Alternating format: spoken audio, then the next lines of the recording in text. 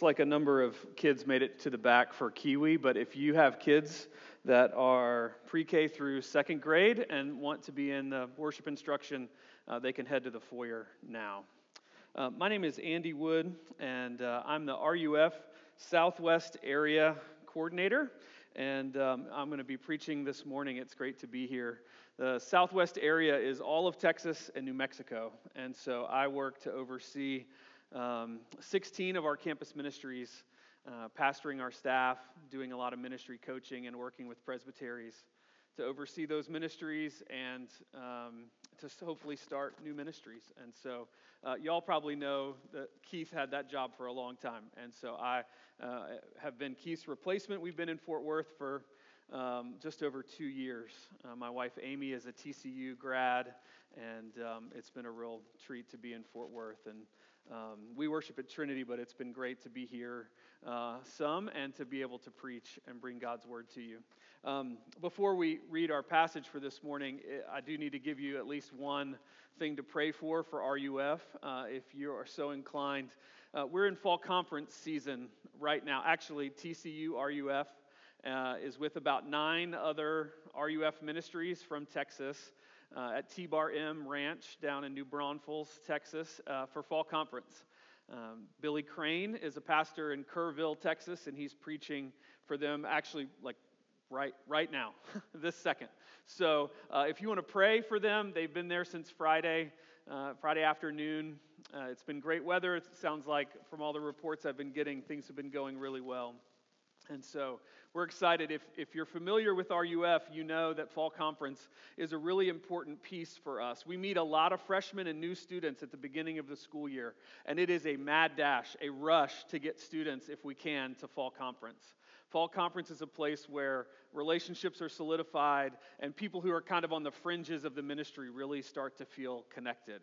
And so we're praying that all of that is happening right now this weekend, that even as students are driving back to campus this afternoon, that they would have new friends and a deeper understanding of the gospel, and that they would know Jesus in maybe a new or a deeper way. And so if you'd pray for that, I would appreciate it.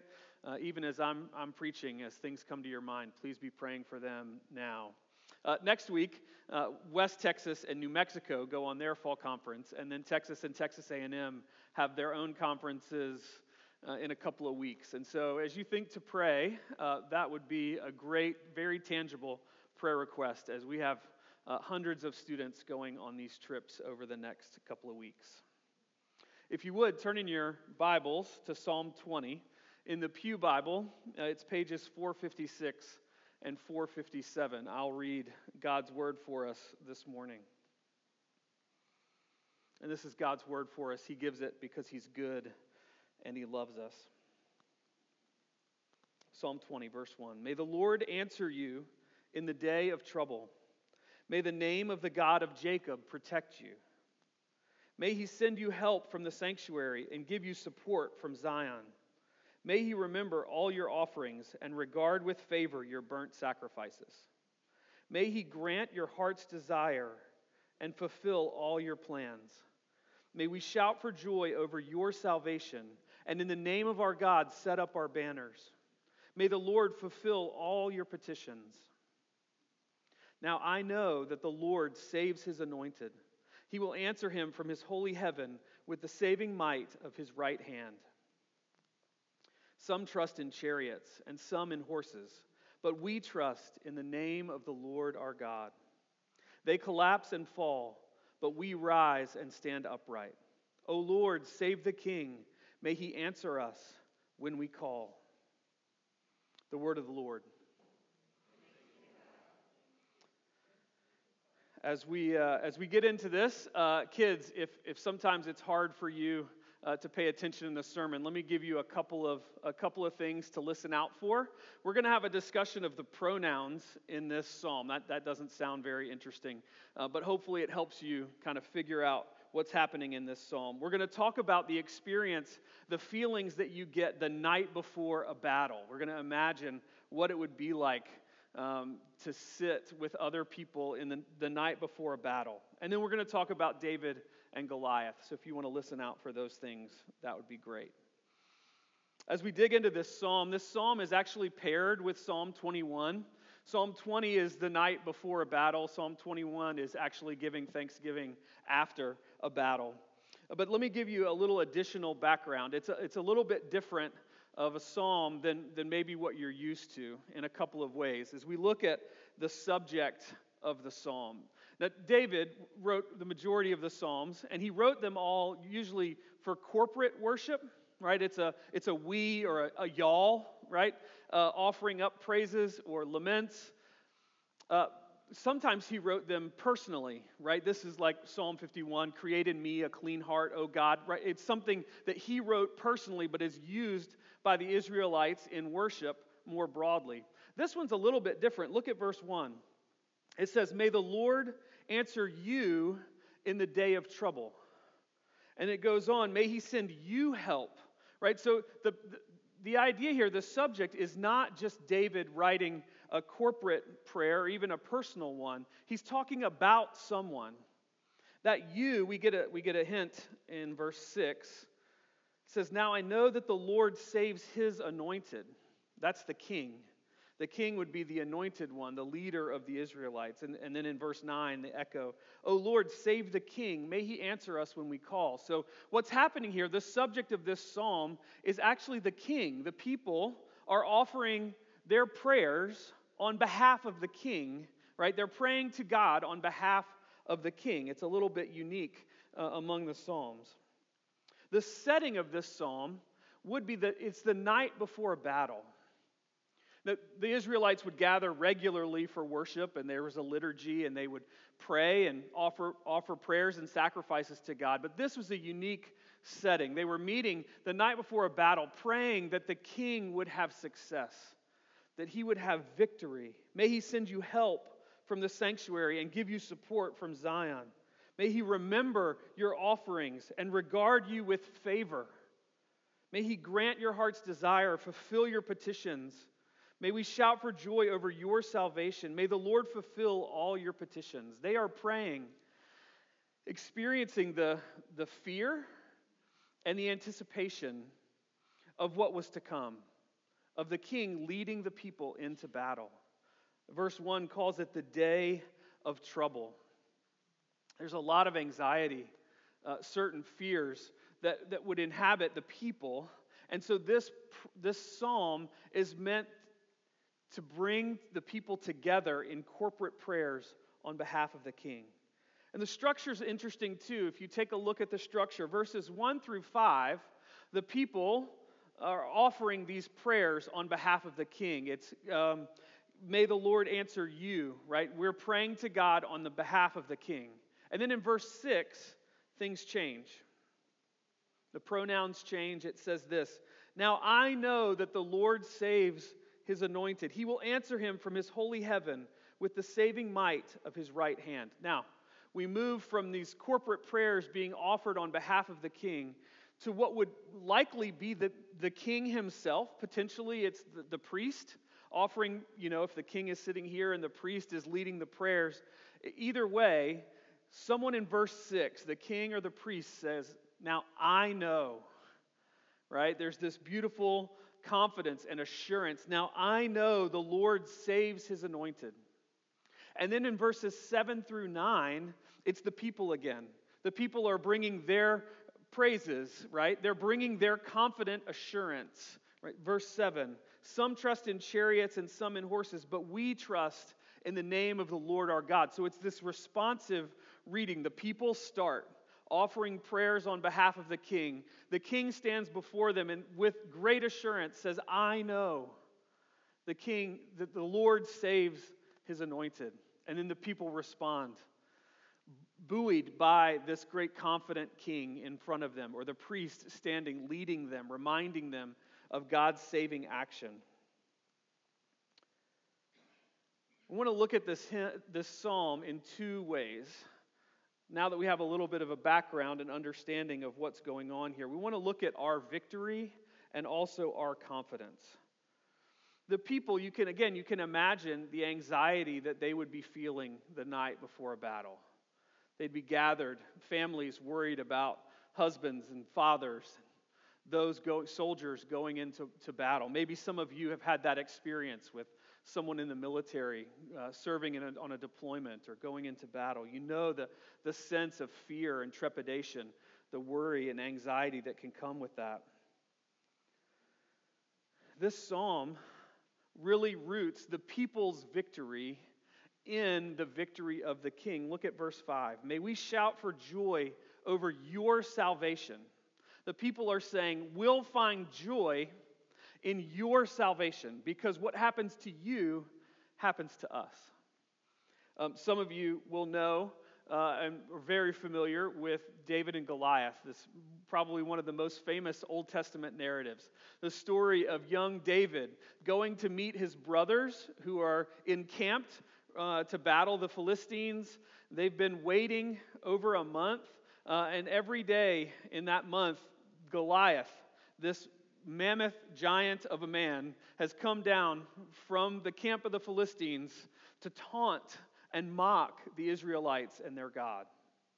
And David, little David, shepherd David, shows up, and he won't let this stand. He won't let the mockery of God himself stand. And so he says, we need to do something. And so he puts on, right, you just remember the story, he puts on all the armor, and he can't even move with all the weight of the armor. So he grabs his slingshot, he goes to the creek, grabs 5 smooth stones, and he goes out to Goliath, and Goliath just laughs.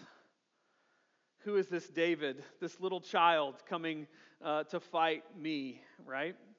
And David takes one stone and he puts it in a slingshot and he gets it going and he throws it, and Goliath is hit in the head and is felled, right?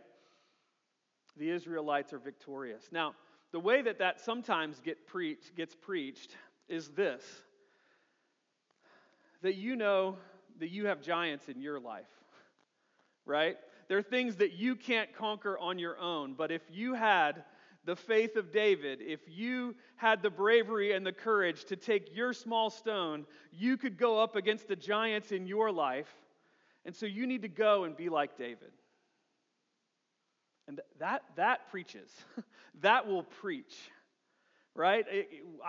We could get really worked up and excited about going to conquer the Goliaths in our own life. And yet, that's actually not the point at all of that story.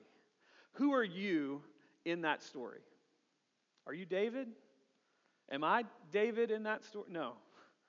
We're the Israelites in the camp hiding from our Goliath. That's who we are. We're up in the camp, afraid to engage in our battle. And the point is, we need a champion. We need someone to come and fight our battles for us. That's how David is a picture, ultimately, of Jesus himself. The one who would come and be our champion and fight our battles for us. And that's the point of the story. Not that you are David, but you need a David. You need one greater than David to come and fight your battles. And that's exactly what this psalm is telling us. We find our joy in the victory, in the salvation of our champion, of our King. In the day of trouble, we have a champion who fights our battles for us. We have one who has conquered, and we can trust him. That's the assurance that's happening here. May we shout for joy over your salvation. So the king stands and says, I know the Lord saves his anointed. In his victory is our victory. In his salvation is our salvation.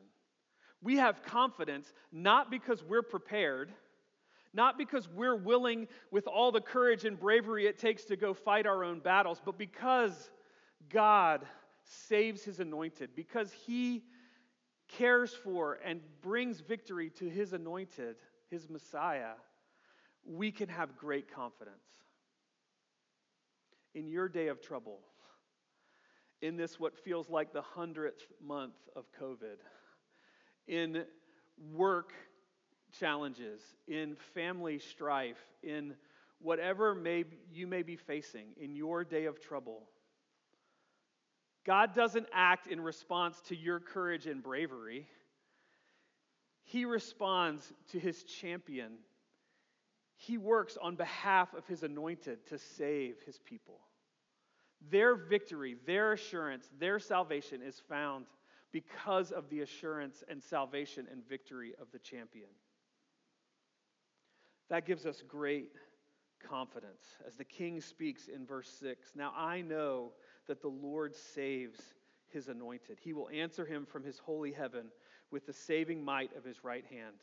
Then the congregation responds. It's as if they just stand and corporately say, "Some trust in chariots, some in horses, but we trust in the name of the Lord our God," displaying their great confidence in God.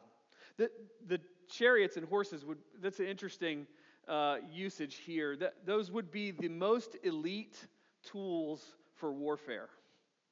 Right? Your chariots and horses would be the fastest thing in the battle. They'd be the strongest thing in the battle. And they would be the thing that you would be tempted to put your hope in. Right?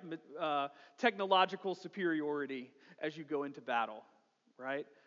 And yet, our confidence should not be in those things. It should be in the Lord who stands behind them. It is the Lord who gives victory. I have a friend in the PCA. He's a pastor. Actually was in our presbytery here in North Texas just until recently. His name is Todd Gwinnett.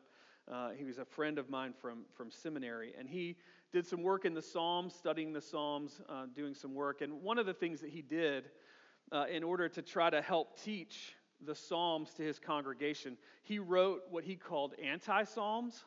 So he basically tried to write the opposite of the Psalm to drive home the point of what the Psalm was trying to say. So I'm going to read you his anti-Psalm of Psalm 20. It talks about, this is really dealing with money, finances, but listen to what he says, and you can kind of follow along here. "May good fortune answer you in the day of trouble. May your assets protect you. May savings grant the support that you need. May responsible planning bring you security. May all of your goals be accomplished. May you delight in your achievements. May you have everything you want." And then it moves to the king's part. "Now I know that being responsible will save me, bringing security in time of need." And then the congregation responds again. "Some claim to trust God for help, but I trust the bottom line. Faith won't pay the bills, much less provide a comfortable nest egg. Better to live by something sure. Jesus is Lord, but cash is king." Now, that sort of hits between the eyes, I think, for a lot of us. Maybe it's in the gut. I don't know where it hits you, but it is our tendency. It is the cry of our hearts to want to hold on to something tangible, to put our confidence not in God, but maybe it's your finances. Maybe it's your work. Maybe it is the technological superiority in whatever. Maybe it's these things in our pockets. Maybe it's your academic achievements if you're a student. The ability for you to get a scholarship to college or whatever it is. There are so many things that we can find to put our confidence in. And yet, our ultimate security is found in God, the one who saves his anointed. Now, how does this confidence actually help us? Let me give you two ways I think this confidence actually helps us. The first one is this. Let's notice the wording in verse 1 and verse 9. So if you look in your Bibles, "May the Lord answer you in the day of trouble." Right? So hang on to that, the day of trouble. That's the anxiety that they're facing before this battle, but it could be larger than that, right? We can use it in lots of different circumstances. The day of trouble. Now look at verse 9. "O Lord, save the king. May he answer us when we call." The Hebrew there could be translated in the day of our calling, in the day of prayer. Right? Do you see the transformation that's happened? When the people are reminded of God's faithfulness to his anointed, their confidence grows, and the day of trouble becomes a day of prayer. And I think that's a lesson not just for the Israelites, But that's a lesson for us, right? That with the confidence that God has given in all that Jesus has done for us, our day of trouble, whatever it is that you may be facing this morning, it is for the believer a day of prayer. We come with the foundation of all that Jesus has accomplished for us. He lived a perfect life that we couldn't. And He died in our place, taking the penalty for the sin and guilt that we deserved. He was raised to new life by His Father. And He is seated over all things, ruling and reigning even now. With the confidence of all that Jesus has accomplished, we can face whatever our day of trouble is as a day of prayer. We can go to school tomorrow amidst all of the positive notification emails that continue to come. We can go to work. We can continue to love our neighbor as ourselves in a sacrificial way because of the work that God has accomplished for us through His Messiah, through Jesus. It's a day of prayer for us. Secondly, lastly, we don't actually have to pray this prayer anymore. I mean, this psalm is helpful to us. It's instructive and it's useful, but it is finished. I love Hark the Voice of Love and Mercy. I'm so thankful we sang that this morning. That it is finished, right? That refrain is true. We know on this side of the cross that everything that Jesus has accomplished for us is finished. There is no anxiety. Is God going to act? Will He really save His anointed? Yes, He's done it. It's completed. It is finished. Now, He didn't get saved in the way we expected, and there is suffering, and there is death in the midst of His saving. But Jesus is victorious. He reigns over all. His work is finished. Now, our days continue, our days of trouble and days of prayer. And yet we know without a doubt that Jesus, in His first coming, accomplished all that we need for salvation. And in His second coming, will set everything to rights. The new heavens and the new earth are as sure to us as believers as I am standing here before you now. As real as the bread and the wine that you're about to take is His victory for you. When you are tempted to put your confidence in other things, remember all that Jesus has accomplished for you. Move into the world with His confidence and in hope of His second coming. And with that, we'll pray and ask Him to help us to do that. Lord God, we do thank You for the confidence that is ours because of the finished work of Jesus. Lord, our days are full of trouble and worry and sadness and difficulty. And yet, Lord, the great hope of all who believe is that You have overcome the world. That because of Your victory, we will experience that same victory. Because of Your death and resurrection, our death is not final. Death has lost its sting. We will be raised with You to enjoy the new heavens and the new earth. Give us that confidence even now, that we would face whatever comes our way with great hope in all that Jesus is and has done for us. We pray in His name. Amen.